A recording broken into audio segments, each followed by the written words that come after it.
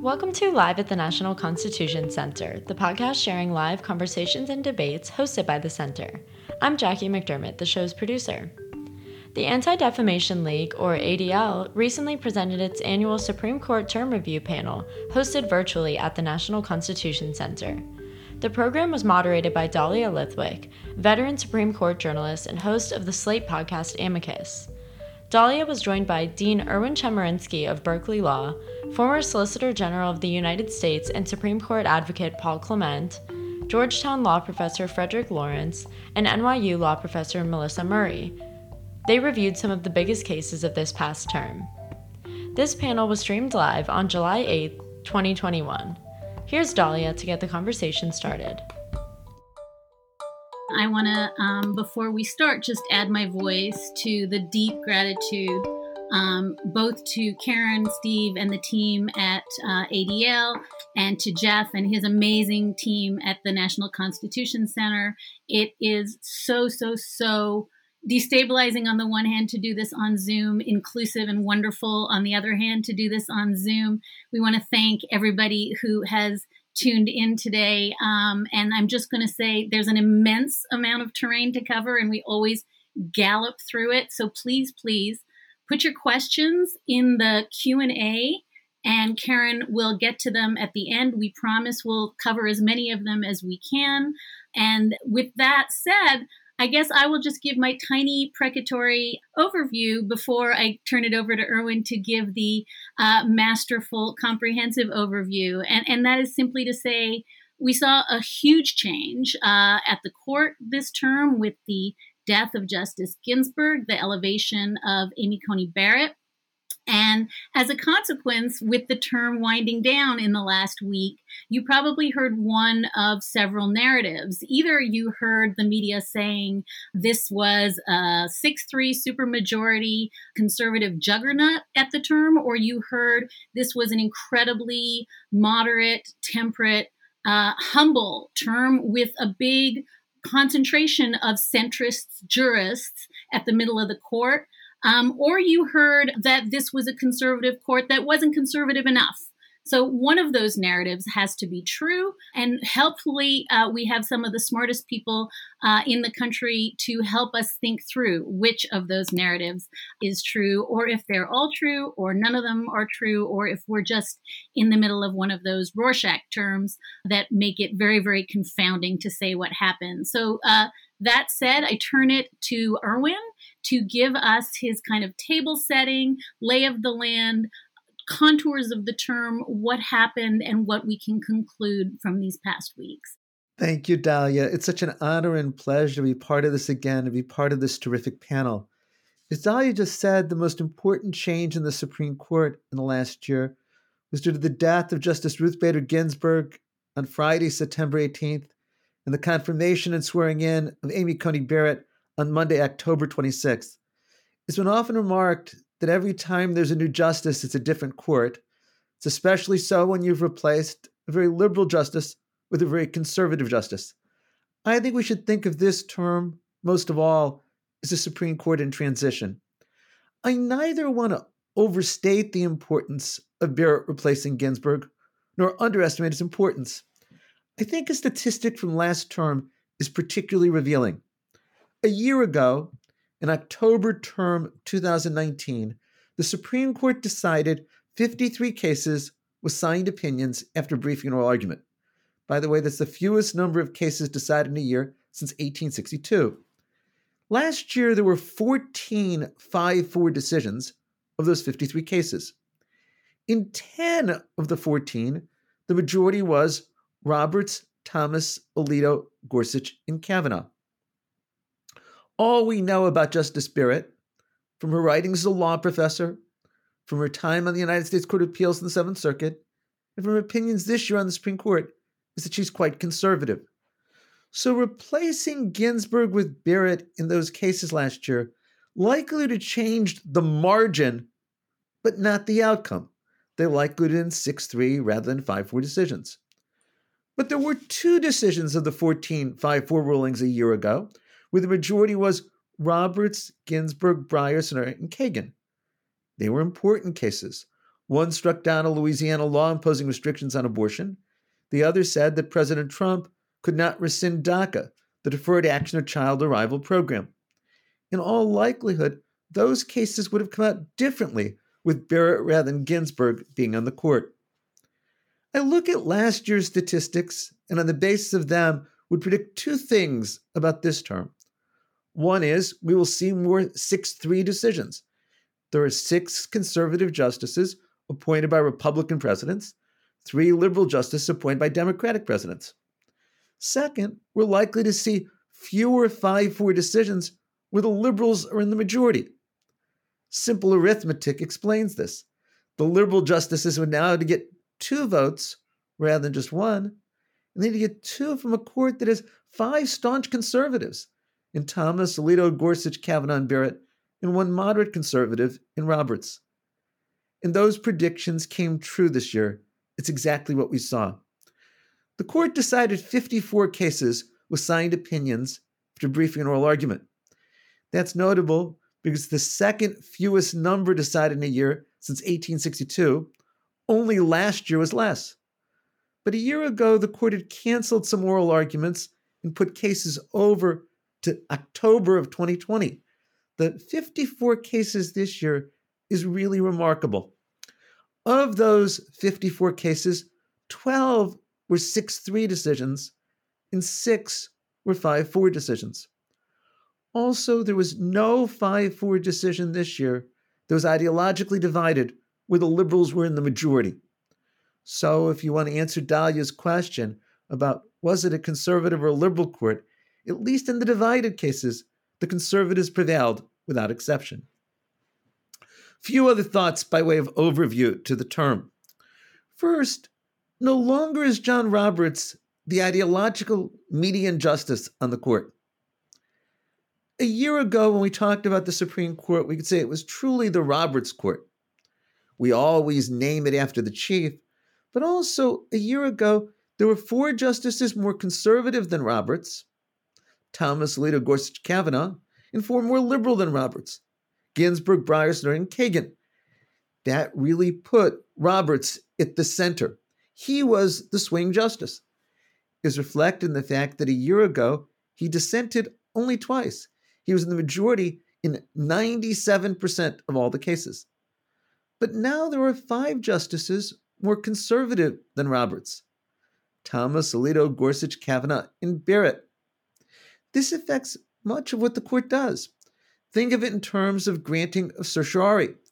It takes 4 votes to take a case. The 4 most conservative justices might have been reluctant to take certain cases if they were uncertain whether to have Roberts a 5th vote. But now they know they've likely got 5 conservative votes, and I think it will really change the agenda of the Supreme Court. I don't want to minimize the role of John Roberts. He's still the chief. He still assigns who writes the majority opinion when he's in the majority. But one interesting statistic this term, it was Brett Kavanaugh who was the justice most often in the majority, being there 97% of the time. Second, there was no pretense of judicial deference by the court this term.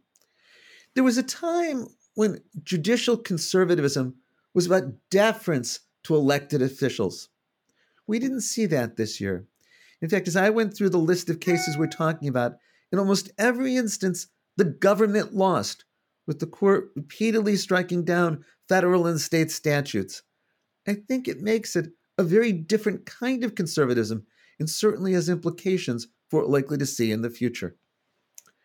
Finally, as we begin talking about this term, I want to provide my own caution against generalizing from a small sample. We all learned, someplace in our education, the risks of generalizing from a small sample. I was concerned by the generalizations that I saw in the media that Dahlia is referring to. After all, this is only one term of the Supreme Court. Justice Barrett didn't participate in the oral arguments in the October session, and so she participated in about 40 cases. And always some of those are not controversial at all. As we'll talk about at the end, I think it's next term when the Supreme Court's deciding cases about abortion and gun rights and maybe affirmative action we'll get a much better sense of what the newly constituted Roberts Court is going to be like. That's why I said at the outset, I think we should best think of this year as a term in transition. Erwin, thank you so much. One of the most interesting aspects of the term a lot of it happened in a set of orders and decisions that came down on the so-called shadow docket, which is to say these are cases that were not necessarily fully briefed or argued.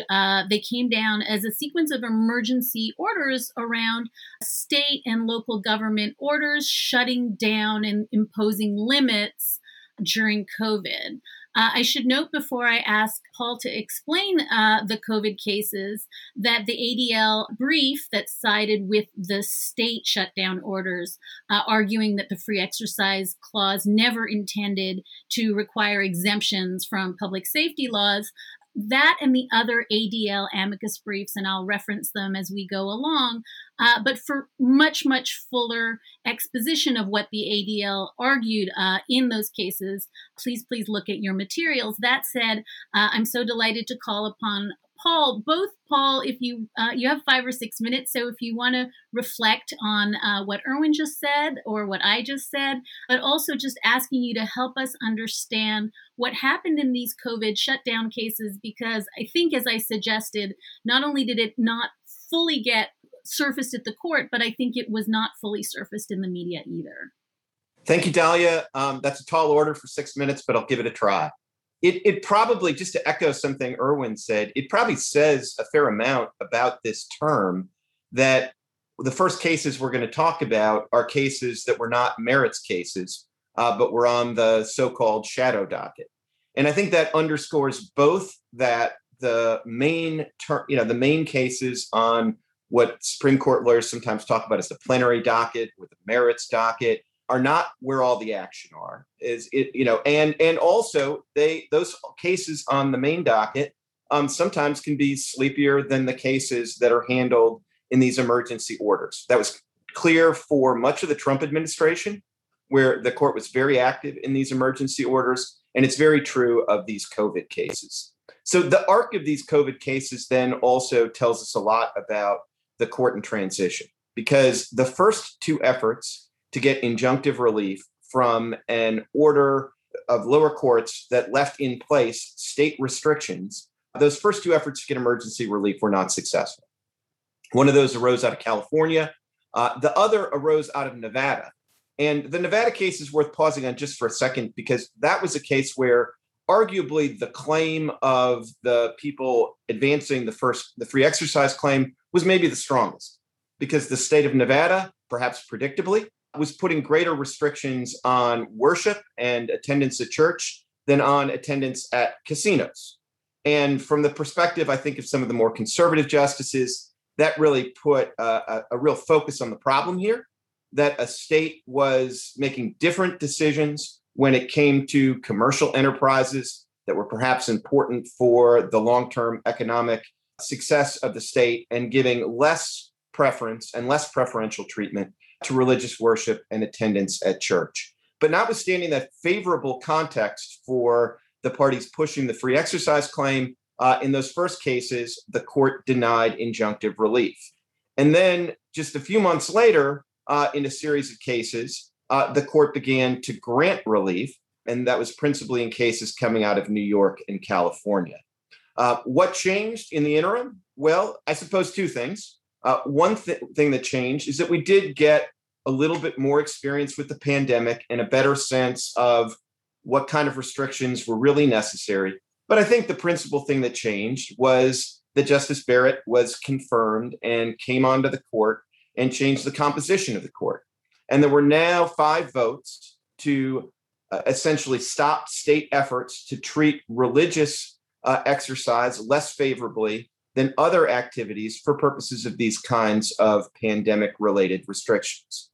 And I think that probably more than almost any other case on the merits docket this term, these cases really show that the change in composition can have a dramatic effect on the results in the cases and the role of the Chief Justice.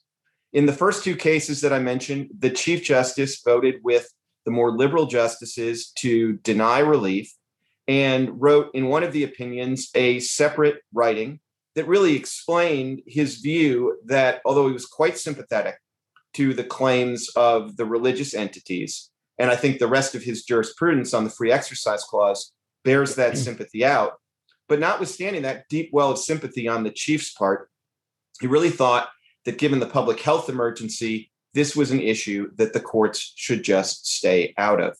And then just a few months later, it's the Chief Justice in dissent in these orders, and it is a majority that doesn't need the Chief Justice any longer. And I think that's one thing that really does affect perhaps the future trajectory of the court, is not just the change in composition, but the idea that the court no longer will go as slowly or as quickly as John Roberts dictates in some of these important areas of the law.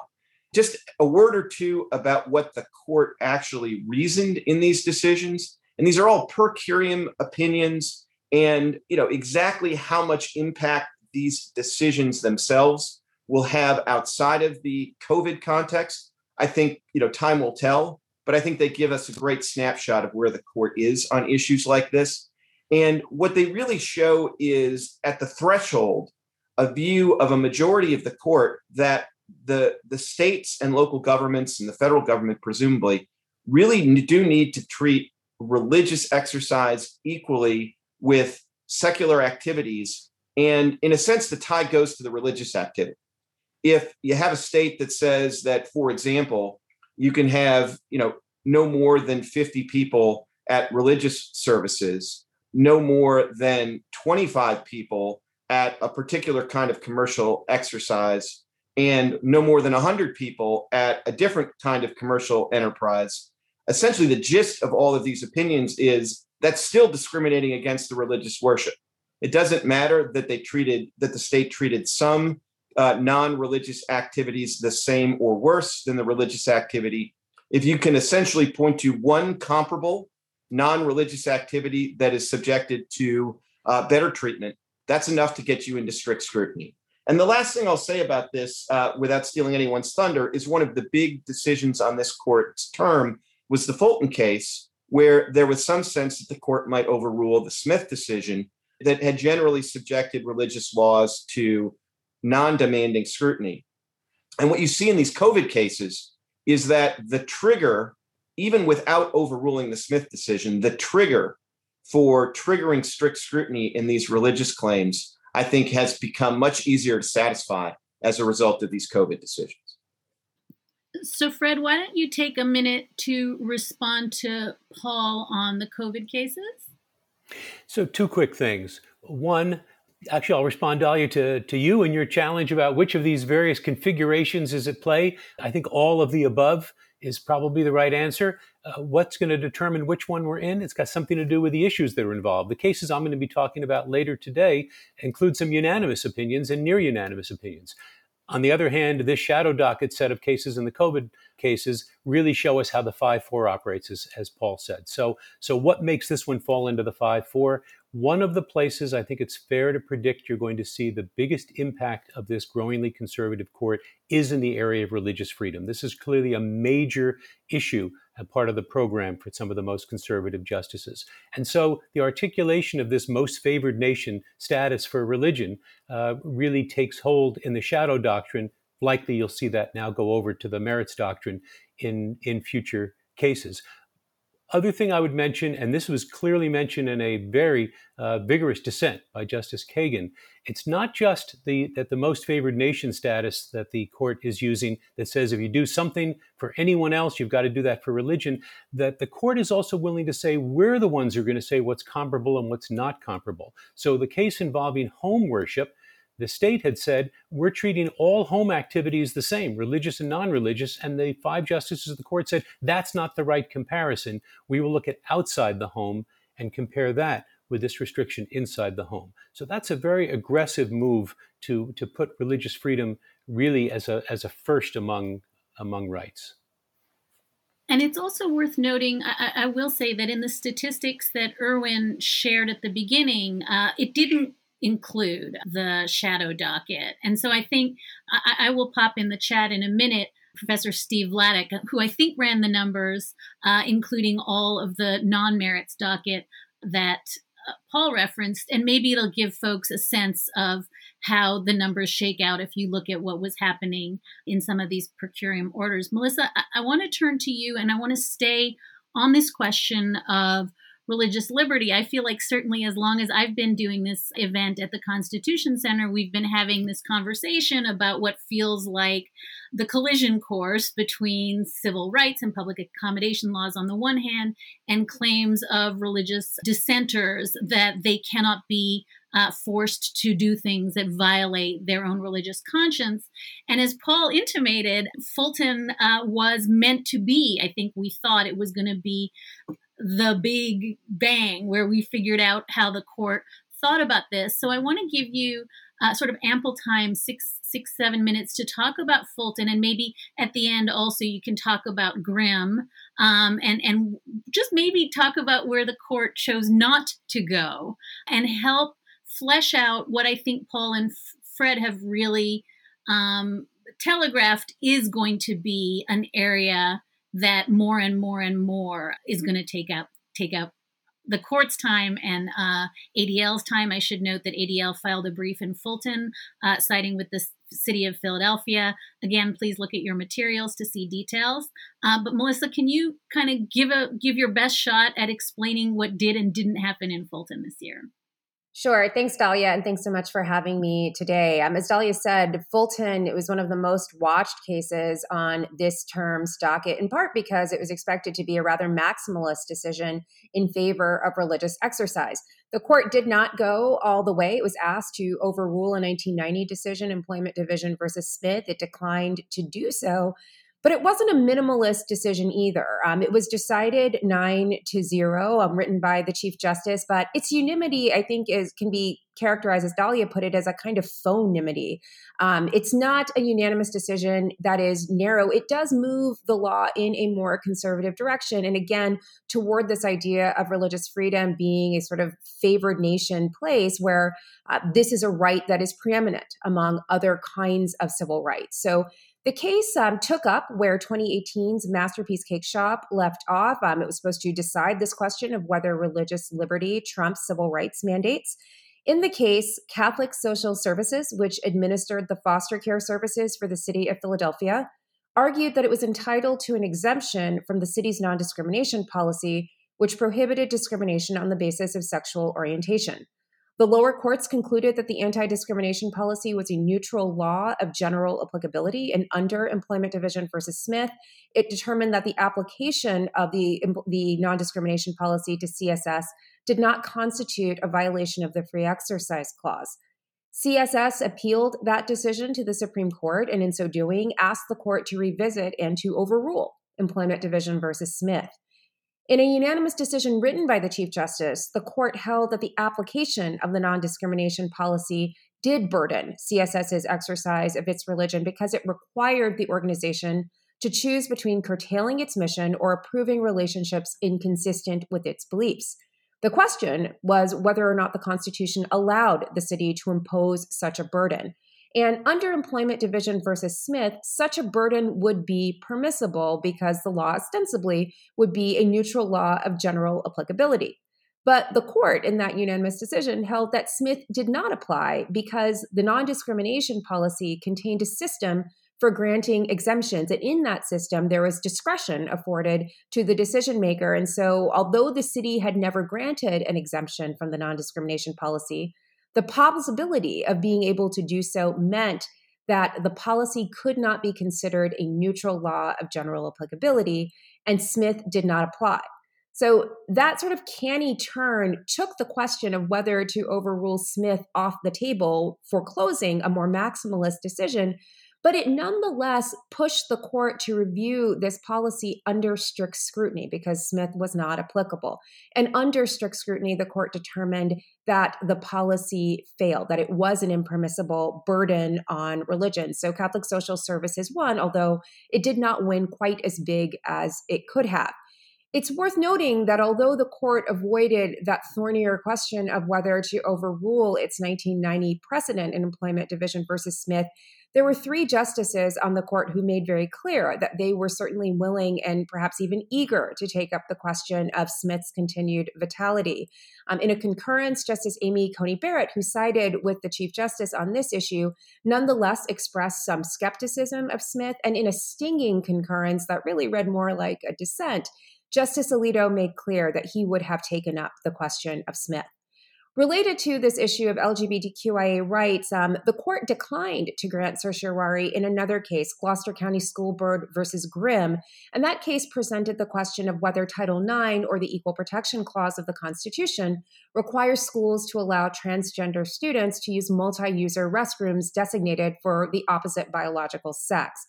Because the court denied certiorari here, the Fourth Circuit's opinion, which held that the school district violated federal law when it barred students from using the restroom that aligned with their chosen gender identity, will stand. And so the denial of review was celebrated as a victory for LGBTQIA rights, but it does not foreclose the possibility that the court will in the future take up a similar issue related to transgender rights. So still a pretty unsettled landscape in terms of LGBTQIA rights, and certainly in the conflict between religious liberty and civil rights protections.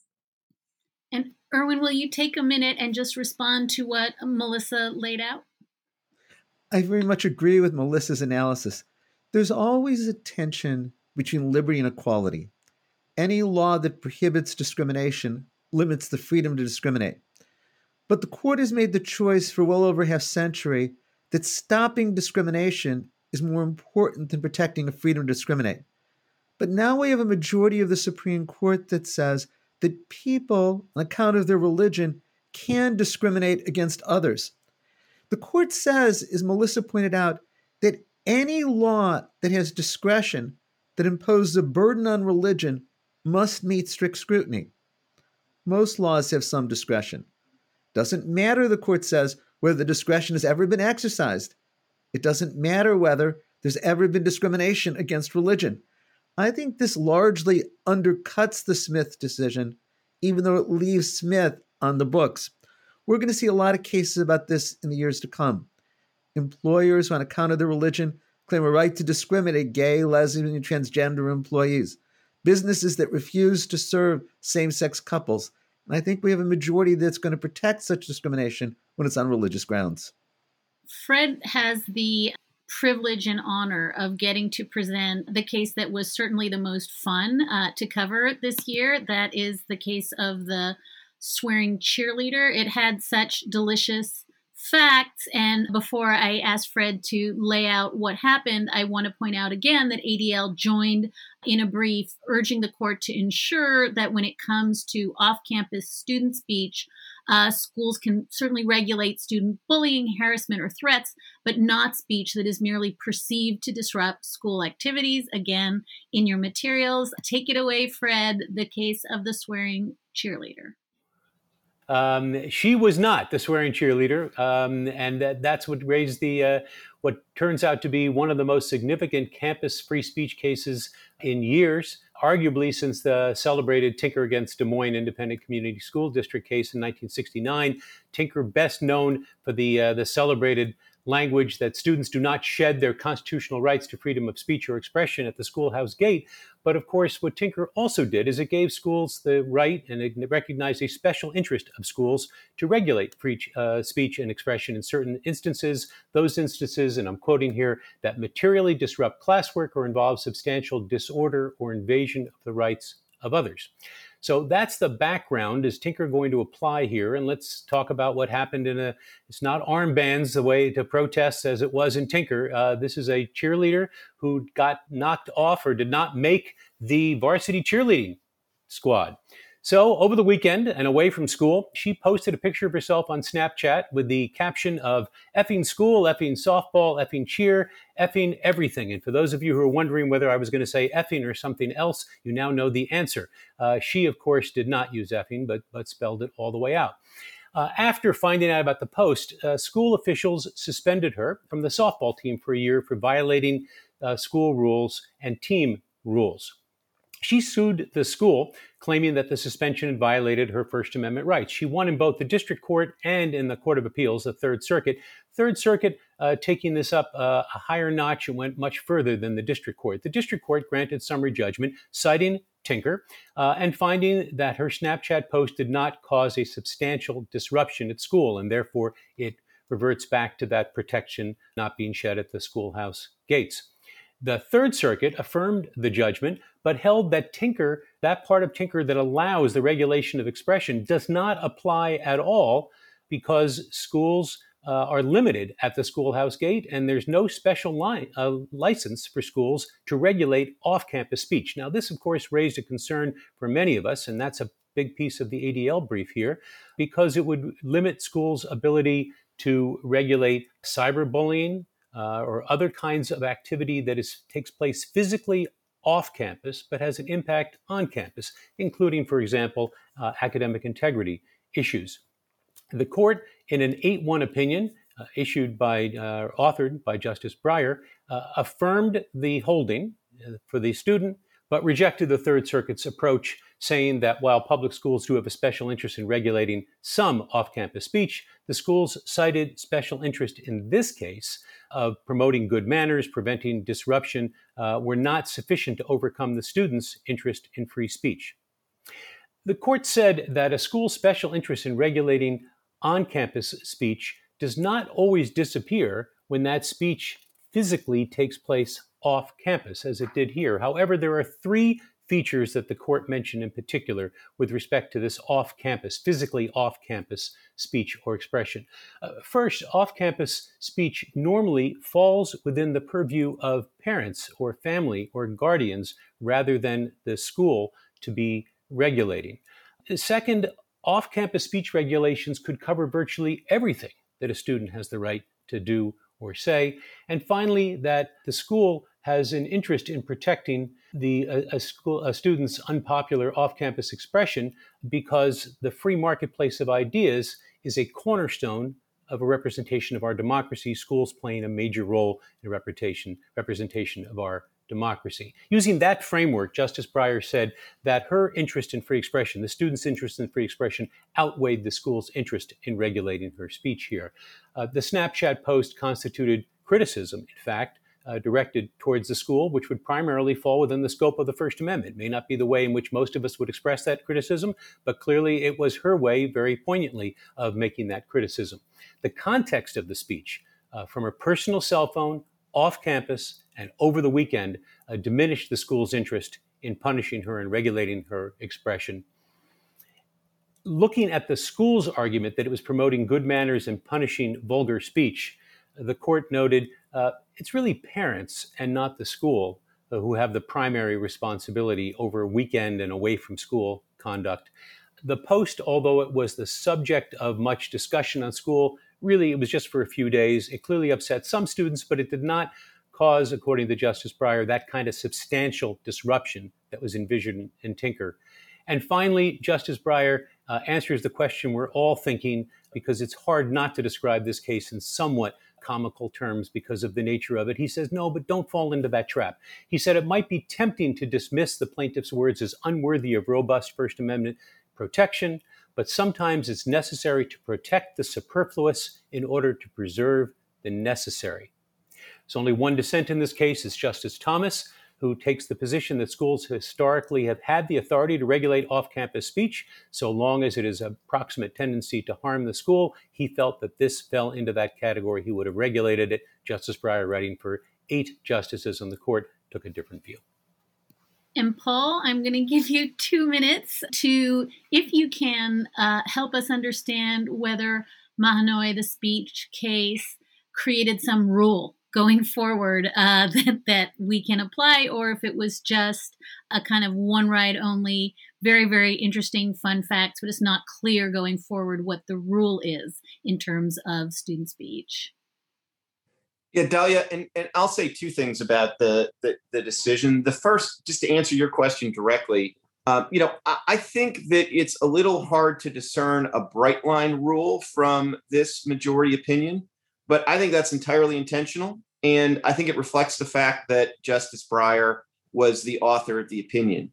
And, obviously a lot was said during this term on editorial pages and other places about whether Justice Breyer should step down. And obviously one of the things we're not talking about today is his retirement and his replacement or any of that. But this decision, I think, sort of shows Justice Breyer in kind of his full form. This is a classic Justice Breyer opinion. It is hard to imagine that any other member of the current court could have written this opinion in this way. The ability to identify the factors that are relevant, identify the countervailing factors, resolve them in this case without determining for all future cases which of the three factors that he identified as relevant is necessary or sufficient, is kind of classic common law judging and classic Justice Breyer. And I think almost in varying degrees, every other member of the current court is less comfortable with that kind of reasoning and that kind of judicial writing. And so I guess I will say that, whenever Justice Breyer decides to retire, this is something that I think the chief will miss, because I think, part of the reason Justice Breyer ended up with this case is because the chief thought that this case needed that kind of opinion, and Justice Breyer was the right person to deliver that kind of opinion. The only other thing I'll say very briefly is this case does underscore that these justices disagree on a lot of things, but they all agree that free speech is very important and should be robustly protected. This was not foreordained to be an 8-1 decision. And the fact that only one justice dissented does underscore this is a pro-free speech court. This brings us to, I want to say, the most important case of the term, but I think for a lot of people it isn't. And I think that how you freight this case determines the answer to my opening question, which is, was this a 6-3 term? Brnovich was, I think we can at least agree, a really seminal voting rights case. It was one of the very few 6-3 splits, if you look at the pattern Irwin led with, implicating Section 2 of the Voting Rights Amendment. The ADL joined 52 other organizations on an amicus brief that was led by the Leadership Conference on Civil and Human Rights, supporting the Ninth Circuit decision. Irwin, doing Brnovich in 6 minutes is not an enviable task, but have at it. Thank you. The Voting Rights Act of 1965 is one of the most important laws adopted in my lifetime. It did two major things. One, it said that jurisdictions with a history of race discrimination in voting would need to get pre-approval, pre-clearance, before they did a significant change in their election systems. 8 years ago, in 2013, in Shelby County versus Holder, the Supreme Court effectively nullified and ended the pre-clearance procedure. Interestingly, in the Brnovich case, Justice Kagan in her dissent presents statistics about what the effect of Shelby County has been. She said, since 2013, there's been a 2.5% decrease in voting by people of color, reversing what had been a consistent trend in the opposite direction since 1965. The second thing that the Voting Rights Act did is in Section 2. It says that state and local governments cannot have election systems that discriminate against racial minorities or against certain language minorities. In 1980, in City of Mobile versus Bolden, the Supreme Court said that there has to be intentional discrimination in order to violate this.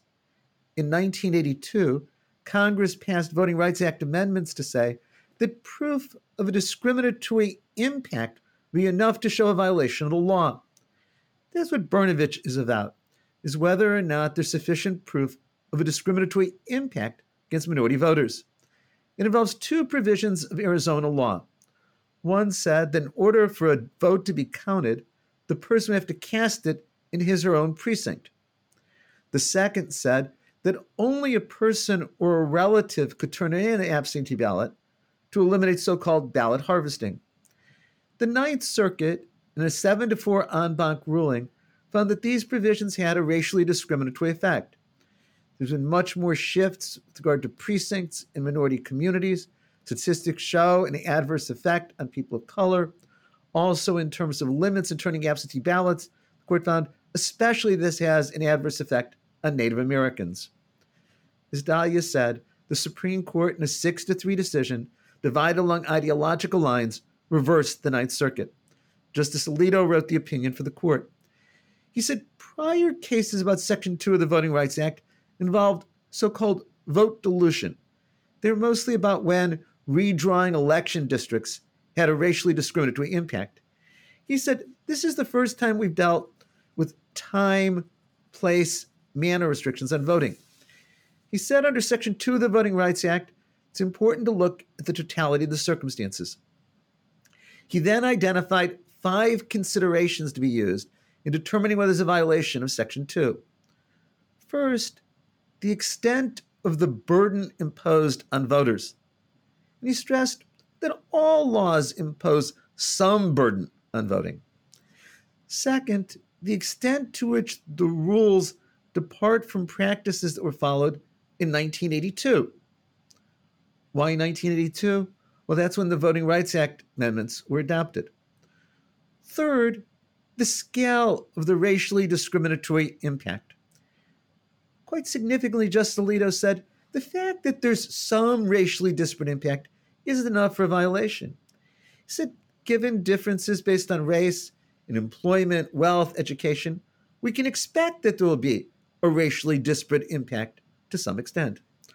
Fourth, what are the other opportunities provided to vote? The more there are other ways that somebody can vote, the less the court's going to be worried about restrictions.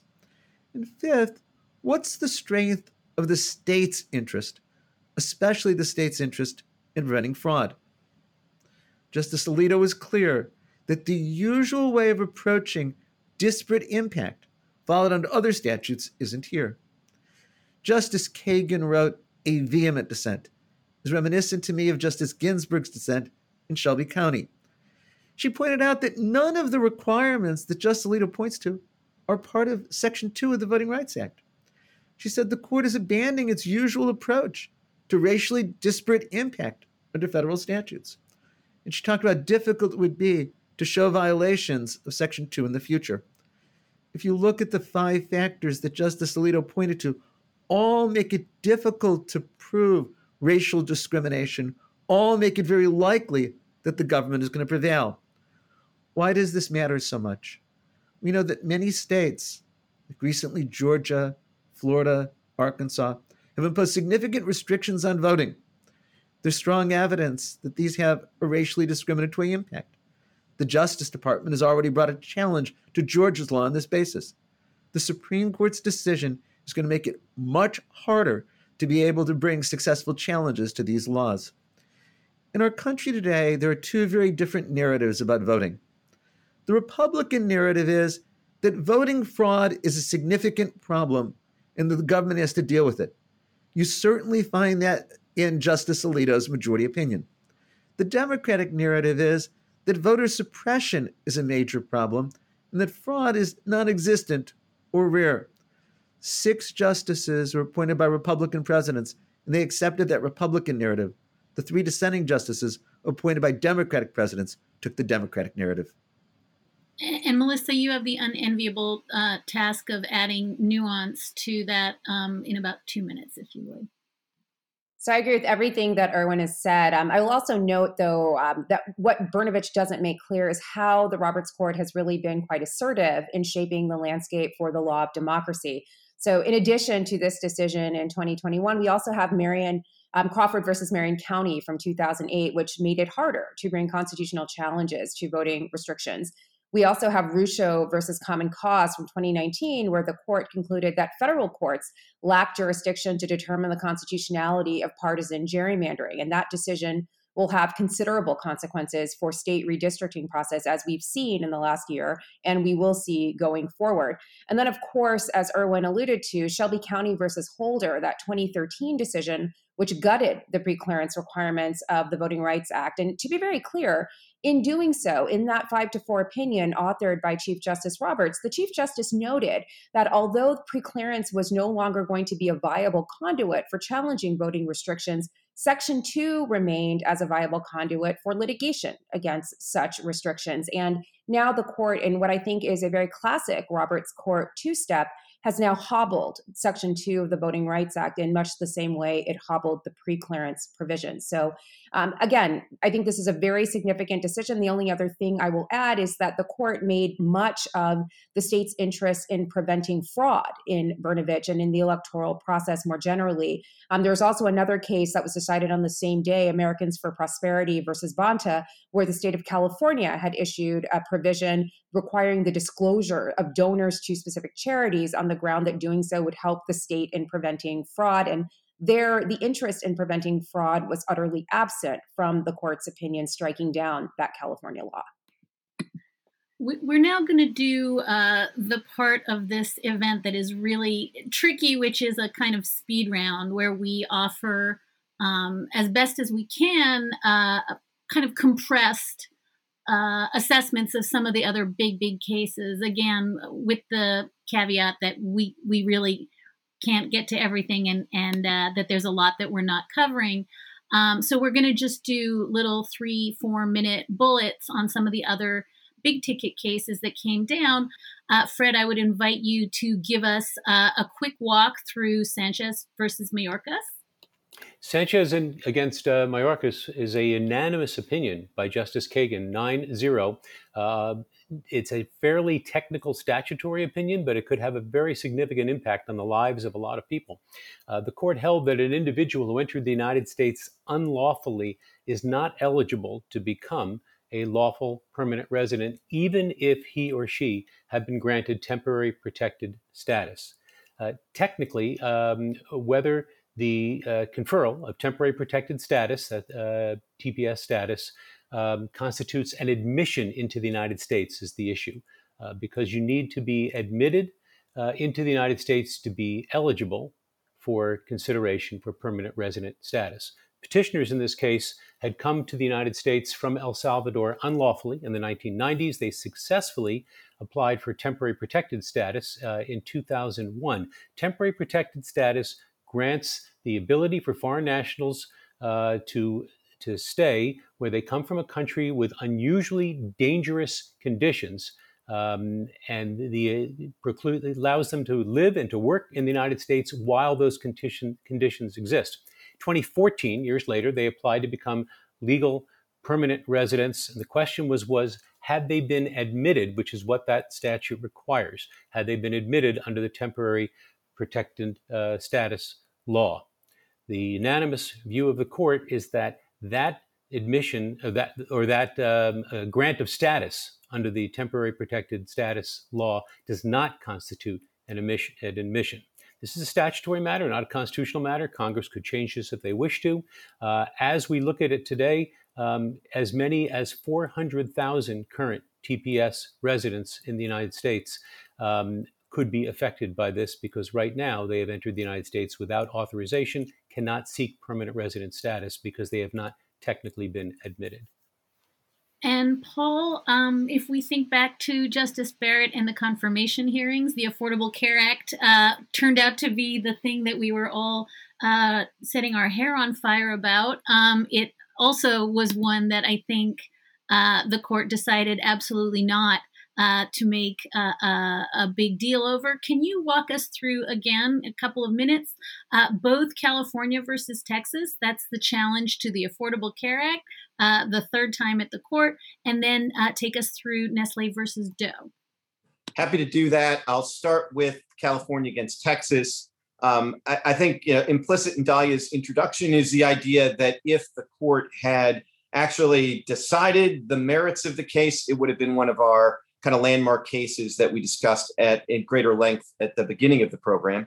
It made the lightning round because the court did not decide the merits and decided the case on standing grounds. And ultimately, the court decided in an opinion by Justice Breyer, joined by most of the court, 7 justices, I think in total, that the plaintiffs in this case did not have standing to challenge the law. The reason for it is a little complicated. I'll try to give it in miniature, which is just basically the issue in the case goes back to the first big challenge to the Affordable Care Act. The court famously, in an opinion by the Chief Justice, saved the law's constitutionality by saying it was a valid exercise of the taxing power. Congress in subsequent years did two things that I think are relevant here. One, they tried to repeal the statute and didn't have the votes. The second thing they did is they managed to reduce the tax penalty for not complying with the individual mandate to purchase healthcare insurance to zero. And then some clever person came up with the idea, well, if the statute's only constitutional because it is a taxing statute and it no longer raises any taxing revenue, maybe the statute's unconstitutional.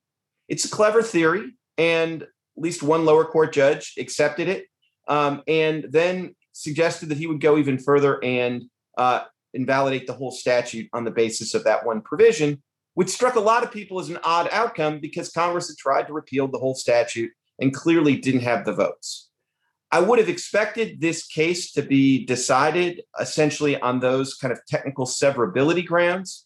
So at least personally, I wasn't expecting the court to strike down the statute in toto by any sense. But by not even reaching that issue and deciding it on the basis of standing, the court relegated the case to our lightning round. Second of all, I'm going to talk about this Nestle against Doe case, which is a case that might have been in our lightning round either way, but was another case actually decided on the same day as California against Texas, where the court decided less than most people had expected them to decide and decided it in a less divisive way.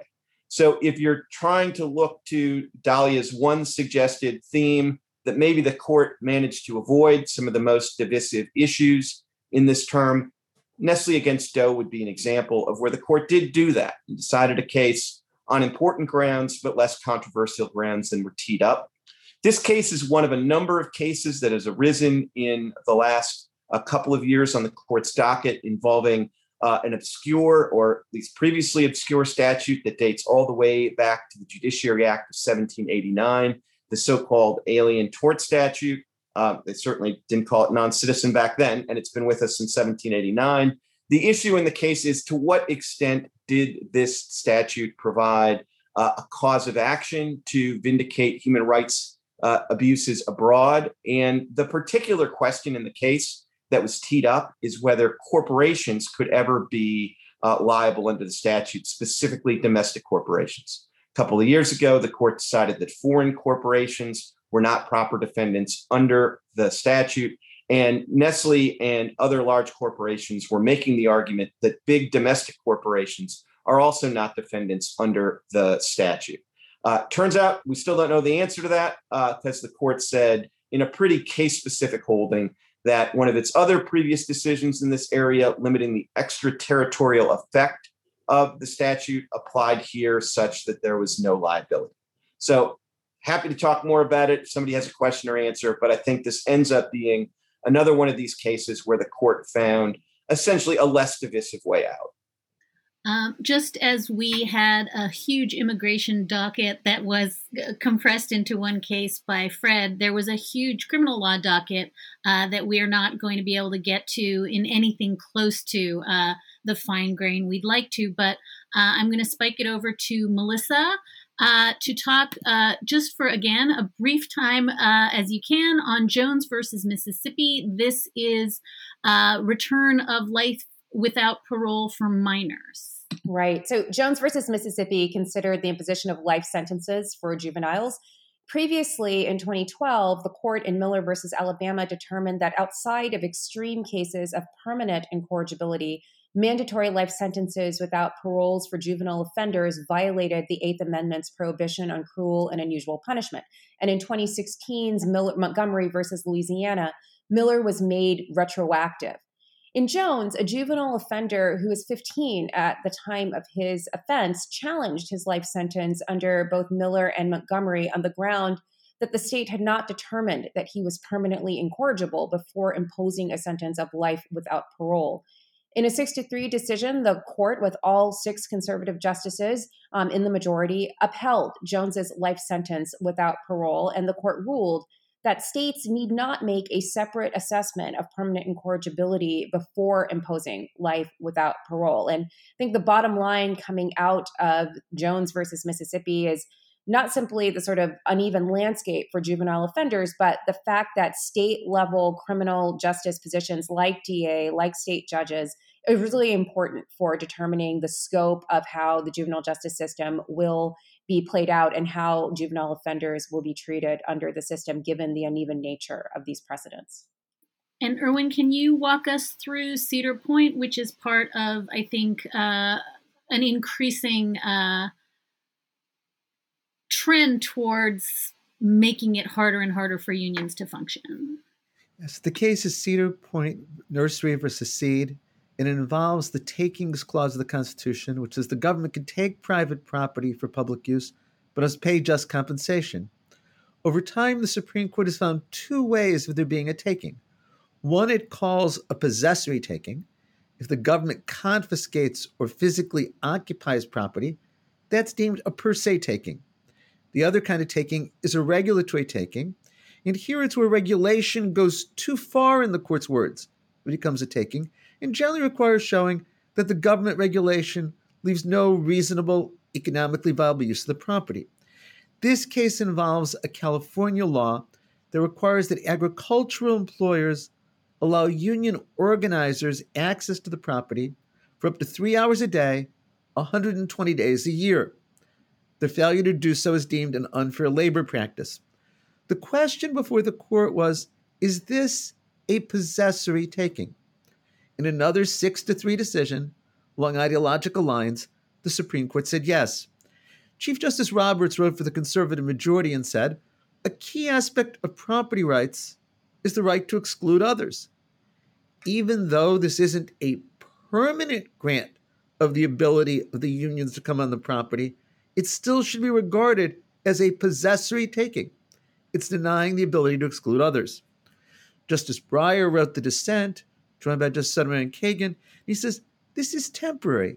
More important, he says, this is a regulation. It's not a possessory taking. I think the issue is, what about all the other laws that give government inspectors the ability to go on property for limited periods of time? Why aren't they then possessory per se takings? Chief Justice Roberts says, well, it's different if the government conditions operating a business on letting inspectors be present. But under his analysis, why isn't that still a possessory taking? Or why isn't this the government conditioning operating these agricultural enterprises on allowing the union organizers to be present? As you alluded to, Dahlia, the Roberts Court is very pro-business, it's very pro-property rights, and it's very anti-labor. All of that came together in this case, but I predict it's going to lead to a lot more challenges where there's going to be arguments that giving access to government officials should be regarded as a possessory taking. And Fred, can you close out the lightning round with just a quick hit on United States versus Cooley, which just implicates tribal police officers and their authority? United States against Cooley, if you take out the context, sounds like a garden variety Fourth Amendment case. Police officer sees a truck pulled over to the side of the road. He goes over to see if he can help. He has suspicion that there's drugs in the car. Then he has suspicion that the owner of the car may be violent.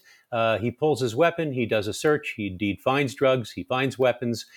What's our question? The question is, the officer is a Native American on a public right-of-way in tribal land, and the individual who was searched, Cooley, is a non-Native American.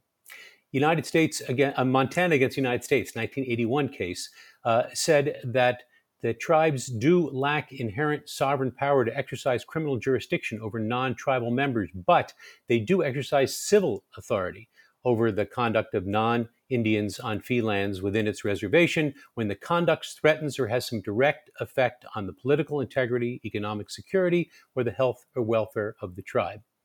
So a unanimous opinion by Justice Breyer applies that Montana against the United States doctrine and says, in this case, this tribal officer is permitted on tribal lands to use his authority to search, stop, and seize, in this case, from a non-tribal member. That actually leads to a federal prosecution on firearms and drugs charges. And then we're going to go to Melissa. Erwin said at the beginning that in some sense, whatever way you want to construe this term, It's probably some version of a calm before a storm. And I wonder if you might just take a couple minutes and walk us through what's already docketed for next term, what looks like it might be coming on the docket, and the ways in which the court's effort to tamp down some of the really partisan political issues might detonate as soon as next October. Sure. So I'm not sure if this is the calm before the storm is the analogy I would use. I kind of prefer the idea of thinking of this term as table setting for the feasts that will come in October term 2021. So again, already the court's docket is shaping up for a barn burner of an October 21 term. So on the court's docket is a challenge to concealed carry gun regulations. This is NYSERPA versus Corlett. This case would provide the court with yet another opportunity to expand on its decision from 2008 in DC versus Heller. Heller held that the Second Amendment protects an individual's right to keep and bear arms for traditionally lawful purposes, such as self-defense within the home. NYSERPA versus Corlett offers the court an opportunity to take the Second Amendment outside of the home. And again, the idea would be that there is a constitutional right to carry a weapon outside of the home on your person, concealed, and that is surely within the scope of the Second Amendment. So a much broader interpretation of the Second Amendment and an expansion of the court's logic in Heller. And if the Corlett case is likely to be a flashpoint in the upcoming term, I'm not sure that the conflict between gun rights and gun control regulations really stands as quite as controversial as what will likely be the flashpoint of the term. And that, of course, is the court's decision to take up Dobbs versus Jackson's Women's Health Center, which is a challenge to a Mississippi heartbeat law that prohibits abortion after the 15th week of pregnancy. It will be the first abortion challenge that this newly constituted court, with Amy Coney Barrett replacing Ruth Bader Ginsburg, will hear. Critically, the court's extant abortion jurisprudence, Roe versus Wade and Planned Parenthood versus Casey, prohibit states from banning abortion before viability, which is usually marked at 23 weeks of pregnancy. And that would suggest that the Mississippi law that's challenged here is unconstitutional. Yet, we know that the court considered this petition for a long time. It appeared in conference about 17 times before the court decided to grant certiorari, making clear that despite the state of the jurisprudence, there is considerable discussion about whether or not to take this case and perhaps some conflict over whether or not to do so. And it will surely be the case to watch next term, as any decision in this case will also implicate the continued longevity of Roe versus Wade. So if abortion rights and gun rights were not enough, the court could also add the hot button issue of affirmative action to its docket for October term 2021. On pending before the court is a cert petition against Harvard University. This is Harvard versus FAIR, Students for Fair Admissions Processes. And that would again present a statutory challenge to the affirmative action policies that are used at many private colleges and universities. The court, of course, could decide to sidestep this in favor of a constitutional challenge that would likely come in the form of a challenge to a public university's use of affirmative action, which also is percolating in the lower federal courts. All of this will be playing out from October 2021 through June of 2022, which is also the eve of the 2022 midterm elections. And I think that is something that may actually constrain the court. The prospect of the court's decisions on these hot button issues becoming fodder for electoral politics may certainly be a concern for some on the court, particularly Chief Justice Roberts, as the term plays out. So if there is going to be a limiting principle, I think the limiting principle will be what happens in electoral politics. So I think I want to start just by thanking the ADL for the phenomenal work it does. And as I suggested at the beginning, please have a look at the materials, because it'll give you a better sense of what they've been focused on in a really, really busy term. And I want to thank the National Constitution Center, which just does yeoman's work to put the Constitution at top of mind for a lot of people, including my little kids, when they used to go on school trips and suddenly knew more about the Constitution than I did. So really important work now more than ever. I opened with this framing question, which we've been batting around a little bit about, was this a 6-3 court?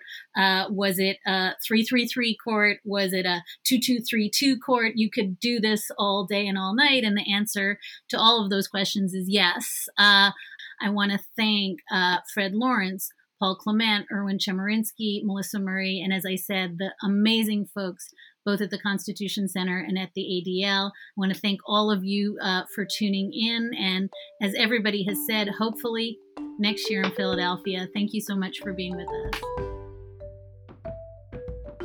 This episode was produced by me, Jackie McDermott, along with Tanea Tauber, John Guerra, and Lana Ulrich. It was engineered by Greg Scheckler and Kevin Kilburn. Learn more about the 2020 to 2021 Supreme Court term by checking out our companion podcast, We the People. In recent episodes, we brought together experts of all viewpoints to explain the key Supreme Court decisions from this past term, highlighting the best arguments on both sides of each case. Search We the People on Apple Podcasts, Spotify, or wherever you listen. As always, please rate, review, and subscribe to Live at the National Constitution Center on Apple Podcasts or follow us on Spotify, and join us back here next week. On behalf of the National Constitution Center, I'm Jackie McDermott.